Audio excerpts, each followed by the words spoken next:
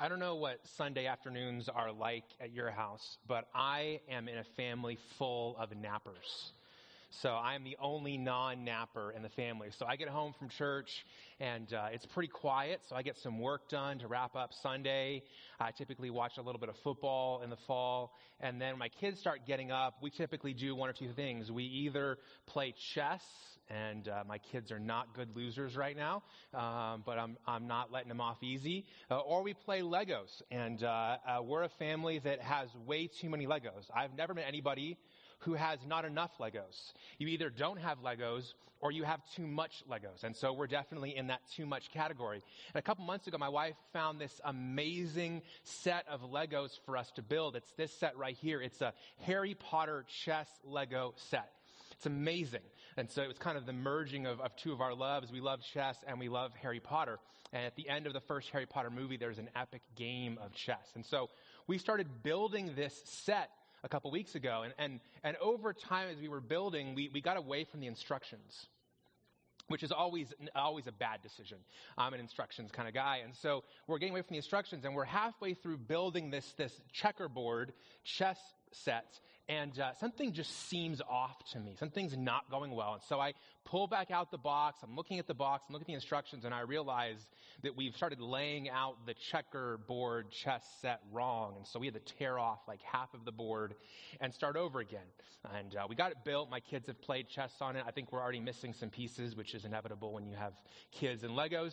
But we figured it out. And as I was thinking about this message that I'm going to share with you today and that experience, I was reminded of something, that the model we're using matters. No matter what you're building, whether you're building a set of Legos or you're building a life, the model that you're using to model whatever you're working on after, it matters. Because the model that you choose will shape everything about where you go. Now, if you're new to Cornerstone or you've been out for a couple weeks, we're in a series right now called Help, I Need a Relationship Reset. We're talking about the fact that for so many of us, our relationships have taken a huge hit in the last couple years. We've seen conflict and estrangement. We've seen difficulty and disagreement. And especially heading into one of the most difficult seasons of the year for relationships, the holidays, we've been talking about how do we pursue healthy relationships. If you were here during week 1, we talked about the fact of what would it look like if we made the mercy of God the lens that we looked at all of our relationships through. Last week we said, what if we treated everything in our lives, especially the people in our lives, as a gift from God? And today we're going to move forward again, but it is Family Sunday, and so if kids are in the room, I want to encourage you on your kids' notes. You have a place to track the number of times I say the word love. I have no idea how often I will say the word love, but if you can keep track today and see Miss Jen out in the lobby, she will have a prize for you today.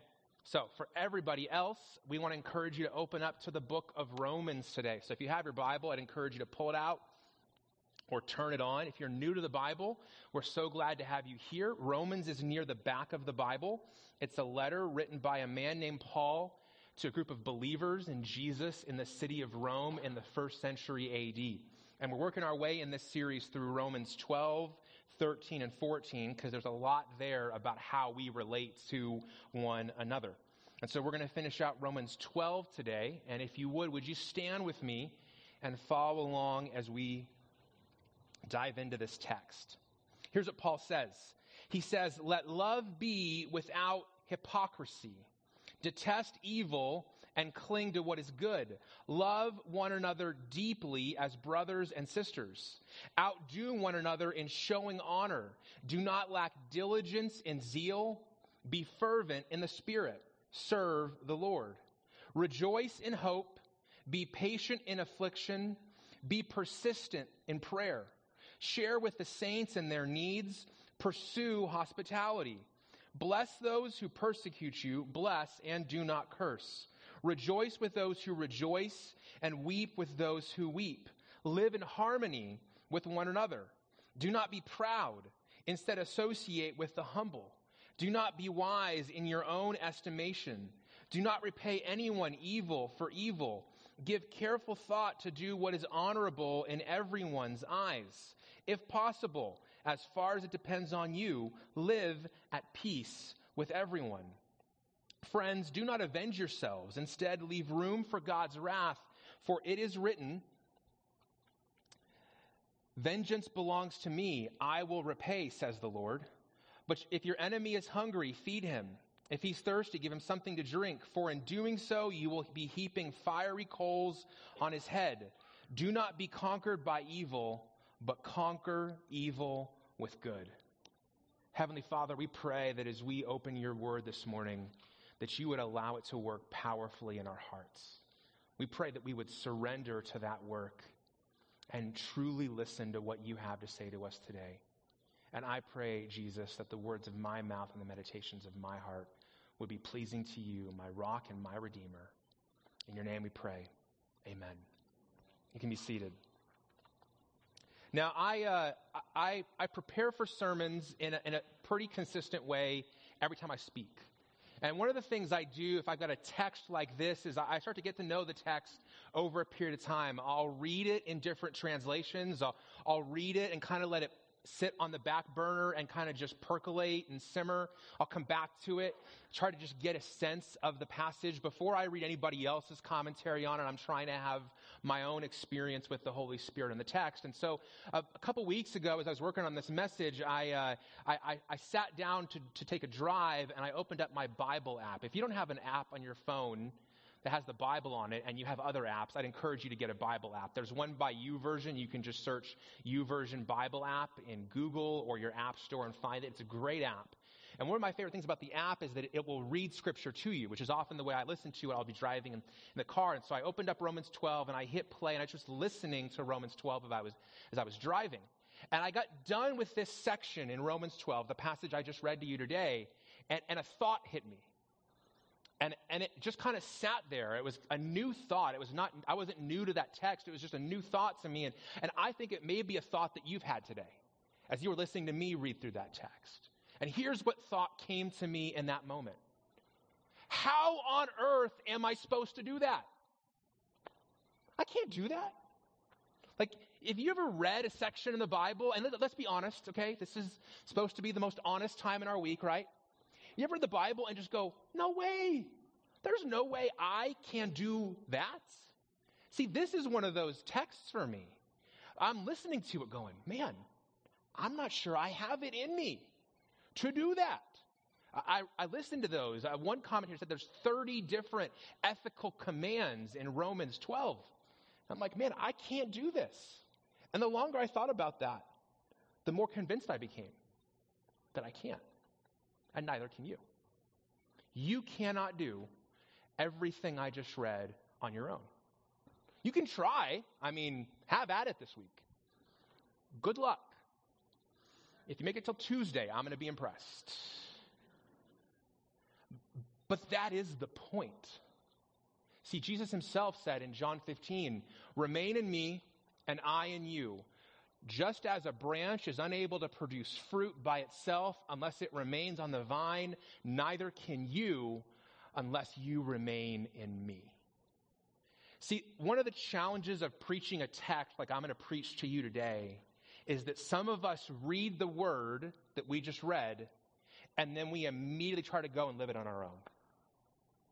It's almost as if we're practical atheists. We believe in God, but practically, we live as if it's all on us. And this passage that we just read will be like trying to carry around a rack of weight that's got 225 pounds on it, the bar, and two 45s on each side all week for you. It will weigh you down if you try to do this in your own power and strength. The design from the beginning is that we would follow what we have just read, not in our own power, but in the power of the Holy Spirit. See, when Paul wrote another letter to the church in Galatia, he talked about what the outcome of the Holy Spirit working through us was. And he made a powerful and famous list. He says, but the fruit of the Spirit is love, joy, peace, patience, kindness, goodness, faithfulness, gentleness, and self-control. That's the fruit of God's Spirit living in us. This is not my fruit, though. And this isn't your fruit either. If you are nodding your head that it is, I hope the person you came with who's sitting next to you will elbow you and remind you that it wasn't this past week. See, before this, Paul describes what our fruit is, the work that we do is, and he calls it the work of the flesh. He says the work of the flesh is obvious: sexual immorality, moral impurity, promiscuity, idolatry, sorcery. And then I've bolded some terms because they're relevant to the text in Romans today. Hatred, strife, jealousy, outbursts of anger, selfish ambitions, dissensions, factions, envy. I've just described your week on Facebook today. And that's the outcome of us living our lives in our own power and strength. And so if you're going to live what Paul just articulated in Romans 12, it cannot be you doing it on your own in your own power and strength. And as we begin this text, I just want to make some reminders for you that Jesus is our Savior. He saved us from all the sin of our past, and he saved us and promises to deliver us to a glorious future with God. But he is also our model. Jesus is the model human being. I'm not sure if you've ever thought of Jesus as your role model, but he is the ultimate model. And he gives us our power that we need to follow him. And so I just want to encourage you that as we dive into this text today, do not read this text as if anyone, including God, expects you to live it in your own power and strength. It is only as you model your life after Jesus and live your life from the power source he put in you when he gave you the Holy Spirit that you can do this. So I just wanted to set that up as a foundation for today as we dive into our big idea, which is this: the model you choose determines what you will build. The model you choose determines what you will build. So whether you're building a house, a set of Legos, or a life, the model that you choose to pursue and use as your standard will determine what you build. And today I want to talk to you about 3 consequences of making Jesus our model in a world gone mad. And here's the first consequence. If we're going to build our life off of Jesus, then we need to embrace the reality that the way of Jesus looks foolish to our world. The way of Jesus looks foolish to our world. Now, a few years ago, I started using a phrase to describe myself. I grew up as a kid saying I was a Christian, but I found over time that word was misunderstood by a lot of people. Some people, it meant they were born in America. Some people, it meant they were born in a family that went to church. Some people, like I was growing up with, who went to a Christian school, that meant that they were a Christian. And I chose to use a phrase that I am a follower of Jesus, because it focused on how I was living my life. But to be a follower of Jesus requires that you actually follow the way of Jesus. If you're going to say that you're a follower of Jesus, the idea is that you're actually following him. In the same way that if I'm taking you somewhere you haven't been and I say, hey, follow me, the idea is that you turn left when I turn left, and you turn right when I turn right, and you stop when I stop, and you go when I go. And I think sometimes we lose sight of the fact that if we're going to be followers of Jesus, then we have to live in the way of Jesus, which is different than the way of the world. And it's becoming increasingly clear that the way of Jesus is not the way of the world. But that's not a new thing. Again, I said a few weeks ago, we have to remind ourselves that the world has never been holy and good. The world has never not been sinful and broken. And in the day of Paul, this is what he wrote about the way of Jesus in 1 Corinthians. He says, for the word of the cross is foolishness to those who are perishing, but it is the power of God to us who are being saved. He continues in verse 25. Because God's foolishness is wiser than human wisdom, and God's weakness is stronger than human strength. And so if you're going to walk in the way of Jesus and make him your model, you've got to embrace the reality that the way of Jesus is going to look foolish to the people around you who are not following in the way of Jesus. Especially this text here in Romans 12. Because you read it and you go, according to our world and the wisdom of our world, this is a dumb and foolish way to live. For example, Paul says that we are to return not evil for evil, but good for evil. Well, according to our world, returning good for evil is weak. If somebody brings evil to you, then you give them what they deserve. You give them back what they gave to you. If that's how you want to play, you can play in that game. We have all sorts of phrases that go along with this mindset. And according to our world, this way of Jesus here is weakness. According to our world, blessing those who persecute you, loser. If you bless those who persecute you, that's not the way to win. It's weakness. And when you read the ways of Jesus and you contrast it with the way of our world, there is a drastic difference. Over 200 years ago, Napoleon, the short guy. I'm never tall compared to anybody, so I'll take this chance here, the short guy. He said this. He said, Alexander, Caesar, Charlemagne, and I have built great empires. But upon what did they depend? They depended upon force. But long ago, Jesus started an empire that depended on love. Kids, that's a check mark for you. And even to this day, millions will die for him. See, the way of this world is the way of force and power.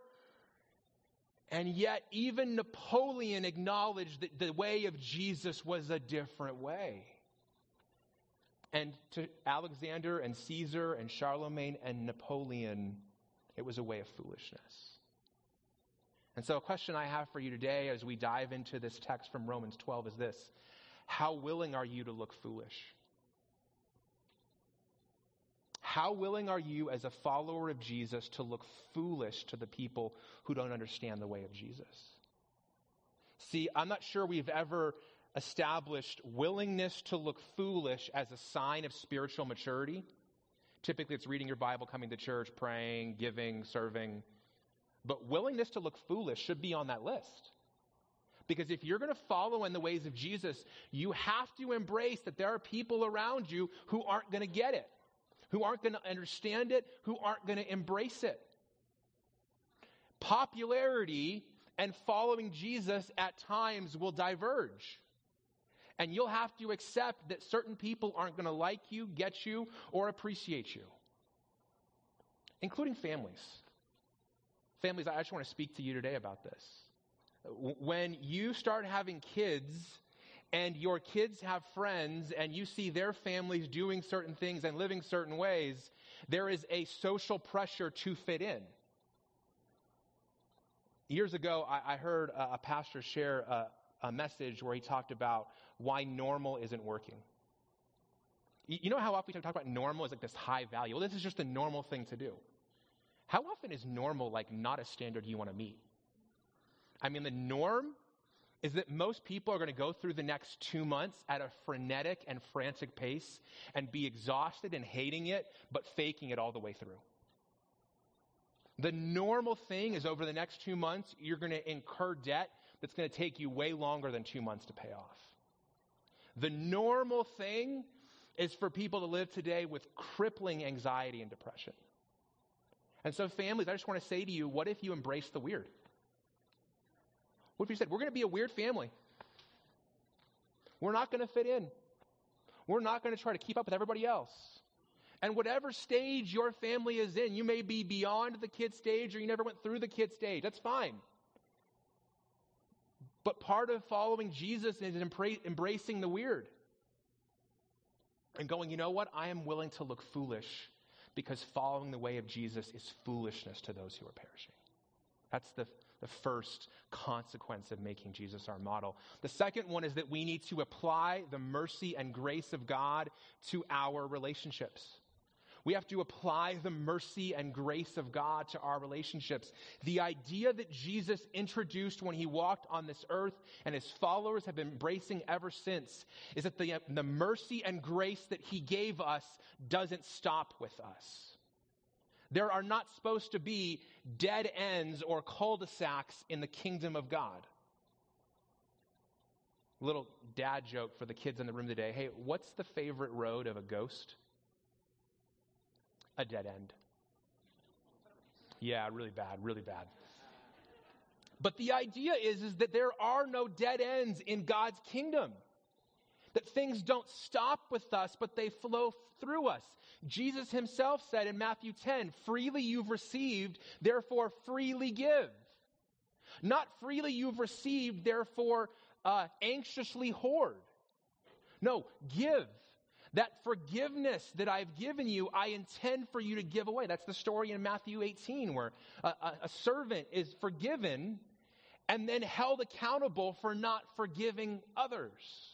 And so the idea is that all of us have received the mercy and grace of God, which we did not deserve. And it isn't just for us, it's for the world and to be shared through us. And so you say, Scott, as I read through Romans 12, why would I bless those who persecute me? Like, why would I do that? Our world says it's weak. Why would I do that? Because God blessed me when I didn't deserve it. Say, Scott, why would I not avenge myself? Somebody does me wrong, why would I not pay them back? Why would I not make them pay for what they did to me? Because if God had taken revenge on me, I wouldn't be here today, and neither would you. You starting to track with me? Why would I not overcome evil with evil? Why would I not adopt the means of this world? Because God overcame my evil with good on the cross in Christ. Why would I do all that depends on me to be at peace with someone when they've done all this wrong to me? Because God did all he could to be at peace with me. This is the balance. This is the reality here, that what God has given us, he doesn't intend to stop with us. He intends for us to give it away to the world. And the mark that we have experienced Jesus is not what we have received, it's what we are giving away. It's how we are treating one another. It's not that we just love the amazing grace that we've been given. It's that we begin to learn that we are to give away amazing grace to others. Now, if you're new to the Bible, one of the things I want to remind you of is that when you open your Bible and you read, there are little headings. In my Bible, they're in bold. And so the heading in my Bible over this section is called Christian Ethics. Now, the headings were not added by Paul. Paul's words were inspired by God. The headings are not. They weren't in the original text. I was reading through a bunch of translations, and in one of the translations I was reading, I think it was the ESV, the heading in that text was the marks of a true Christian. So I started thinking, what are the marks of a true Christian? How do you know somebody is actually a follower of Jesus? You might say, well, they believe in faith in what Christ has done for them. That's the mark of the Reformation, which is the 500-something anniversary today. By faith alone, through God's grace alone, in Christ alone. That's the mark of a true Christian. Or maybe it's that they do certain things, or that they don't do certain things. Well, Jesus gave his answer to what is the mark of a true Christian in John 13. He says, I give you a new command. Love one another just as I have loved you. You are also to love one another. By this, everyone will know that you are my disciples, mark of a true Christian, if you love one another. What is the mark that we are a follower of Jesus?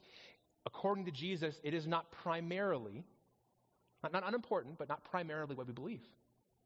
It is not primarily where we are on Sunday mornings. It is not primarily what happens with our money. It is primarily how we love. Now, I need to make a little caveat here. Somebody once told me you do something twice, it's a trend, and 3 times it's a pattern. So this is becoming a pattern in this series. I make these little caveats. Let's make a little caveat here that love is not incompatible with justice and consequences. I say this because sometimes when you read a passage like this, you think, well, what about that person in my life who is literally hurting me? What about that person who is literally abusing me? It is not unloving to allow someone to experience the consequences of their actions. In fact, it can actually be loving to do that. And sometimes it's actually unloving to protect them from that. If you're being abused, it's not unloving to allow the police to carry out their God-given responsibility to do justice in that situation. It's not unloving to step away from a relationship because it's keeping you from following God in all the areas of your life. It's not unloving to put up a boundary and say, no, you're not going to treat me that way. It doesn't mean that you start returning wrong to them. As one commentator I read this week said, it is always wrong to do wrong when you're wronged. But it's not wrong to say, hey, there are consequences to what you've done, and in love, I'm going to allow those to come on you. So I just want to say to you, if you're being taken advantage of today, this text is not a license to just say, hey, let them take everything they want. But even in the way you treat people who are wronging you, we are called to a higher standard. Here's the third consequence. Follow the model Jesus set for relationships inside and outside of the church.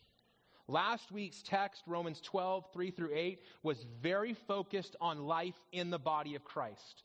But here in this text, what Paul does is he handles both life inside of the church and outside, the relationships we have with each other and the relationships we have with the outside. And let's walk through what he says here. He says, let love be without hypocrisy. Remember, we mentioned a few weeks ago, the word hypocrisy came from this era in world history. It was when a person put on a mask and they played a role. They were an actor in a Greek play.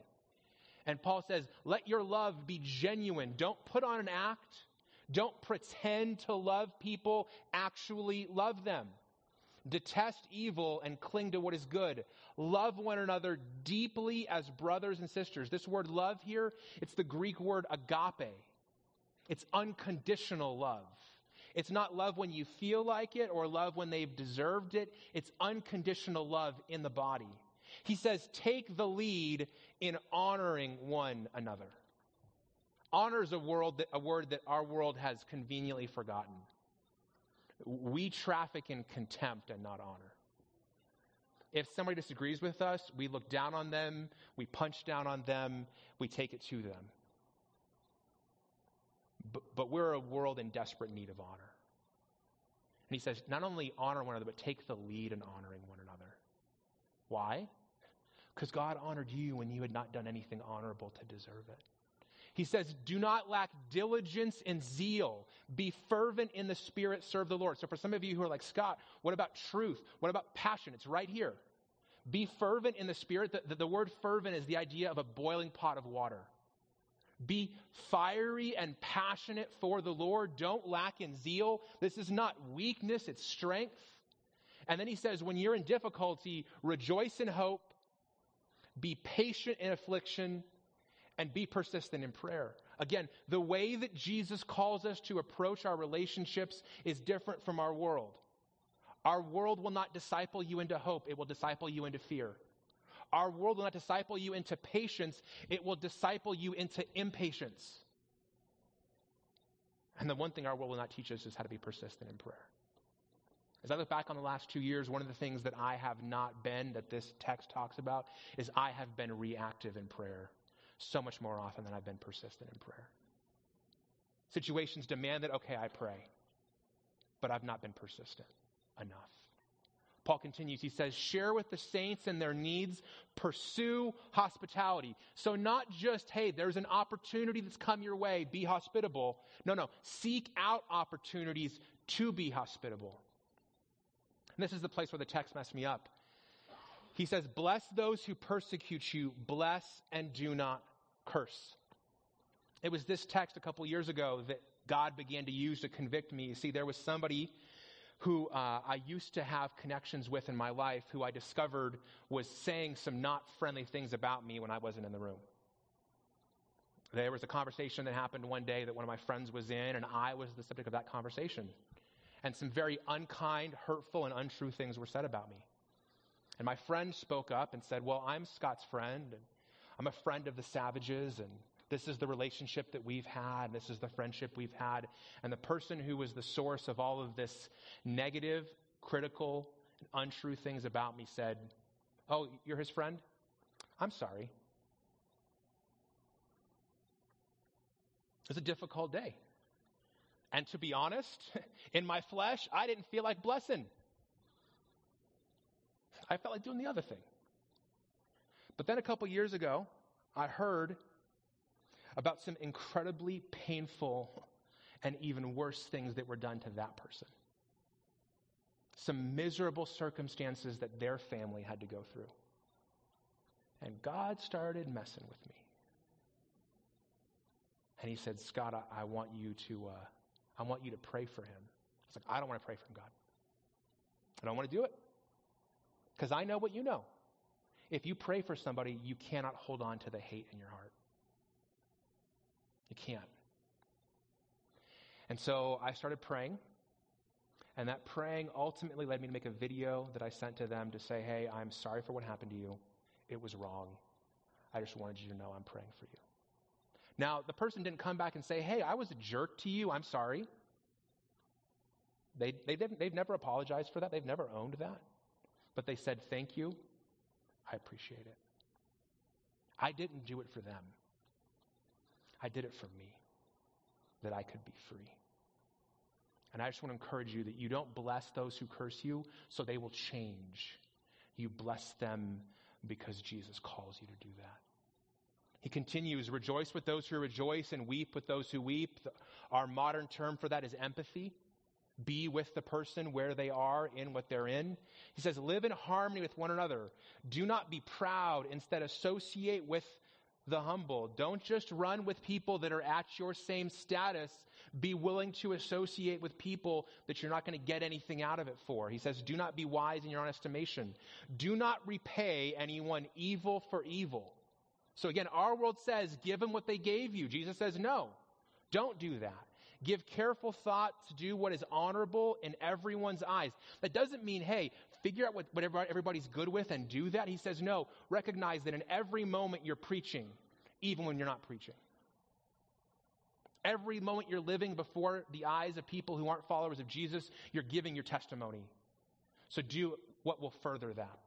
He says, if possible, as far as it depends on you, live at peace with everyone. There are some unpeaceable people in our lives. There are some people who are hard to love. There are some EGR people, extra grace required people. Especially you're going to see them over the next 2 months at the holidays. And he doesn't say, hey, make sure that you're always at peace with them. He says, no, if possible, recognizing it's not always possible, as far as it depends on you, live at peace with everyone. So our measure, according to Jesus, is, have you done everything that depends on you to be at peace? And if you have, your conscience can be clear. I will just tell you, most of us stop short. He says, friends, do not avenge yourselves. Instead, leave room for God's wrath, for it is written, vengeance belongs to me. I will repay, says the Lord. But if your enemy is hungry, feed him. If he's thirsty, give him something to drink. For in doing so, you will be heaping fiery coals on his head. Starting in ancient Egypt, there was this practice that when someone had done wrong, they would take a silver platter, carry it over their head with a pile of hot coals on it. I decided not to illustrate it because A, I didn't want to start a fire, and B, I wanted to finish the sermon. But the image is that over time, that practice would impress upon them both the wrong of what they've done and the penitent and repentant heart they ought to have over it. And what Jesus says is when you actually do good to those who've done evil, when you don't give them what they deserve, and when you give them what they don't deserve, it's like you're adding charcoals to that stack. You're actually making it heavier. You're impressing on them even more what they've done. The epitome of this action is what Abraham Lincoln did when he was running for president in 1860. There was a man on the left named Edwin Stanton. Josh, his beard rivals yours. It's a pretty epic beard. But Edwin Stanton made it his pattern to say the meanest, vilest, most critical things he could about Abraham Lincoln. He did all he could to make sure that Lincoln didn't get elected.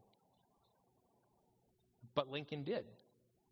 And when it came time for Lincoln to name his cabinet, He was in a meeting with people who were helping make the decisions with him. He said, I want to name Edwin Stanton my Secretary of War. This is right on the verge of the Civil War, a very important role. And people around said, Abe, do you know what he said about you? Do you know what he's been doing for these months and years? Do you know everything that has come from him? This guy is like your enemy. And Lincoln said, I know what he said. I know what he did. I read it. But he's the best person for the job. And so he named him Secretary of War. 5 years later, Lincoln was shot and killed in Ford's Theater by John Wilkes Booth.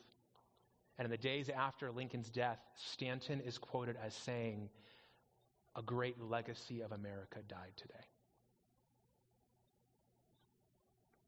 From not wanting him to be in the role to saying that he redefined the role.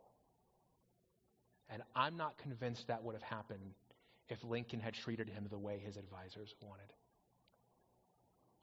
Don't be conquered by evil, but conquer evil with good.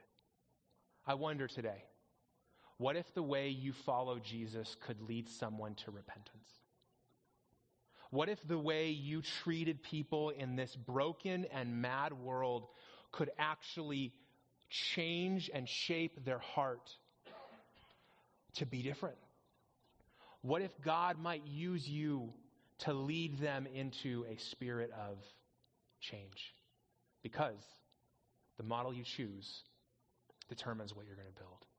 I've got some next steps for you this morning before we close. Here's the first one.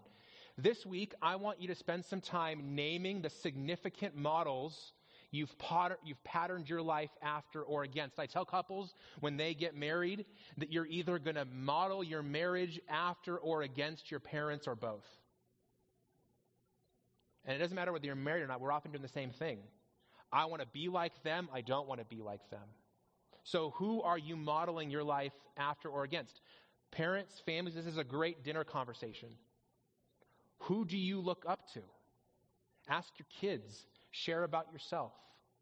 Because the model you're following is going to determine the life or the family you're going to build.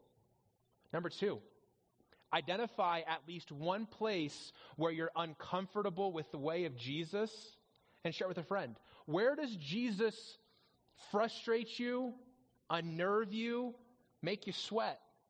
Where, when you read the words of Jesus, are you like, I struggle to get on board with Jesus? You go, Scott, that takes honesty. I know. But what did Paul say? Let love be without hypocrisy. And often we're just not honest enough. For me, I shared. It was when Jesus wanted me to bless those who cursed me. And then number 3, identify one person who has hurt you or been an enemy to you and do something to intentionally bless them. Again, this is not the way of the world. The way of the world is, as you're making your Christmas list, give to people who blessed you. As you're making your gratitude list in November, give thanks for those who've blessed you. But the way of Jesus is not the way of the world. And it isn't the way of the world all around the world today. Next Sunday is going to be the International Day of Prayer for the Persecuted Church. And what I have been so overwhelmed by as I've gotten to know brothers and sisters in other parts of the world who have it way harder than we have it here is the way that their heart reflects the heart of Christ. In Hebrews 13, it says, remember those in prison as though you were in prison with them, and the mistreated as though you yourselves were suffering bodily. And today, this may seem like an option for us. Like, hey, you can pick or choose what you want to do with this. But to them, this is their life every day. So as we conclude this message today, if you're able, I want to invite you to join me on my knees, on your knees, as you pray, and we pray for our brothers and sisters around the world.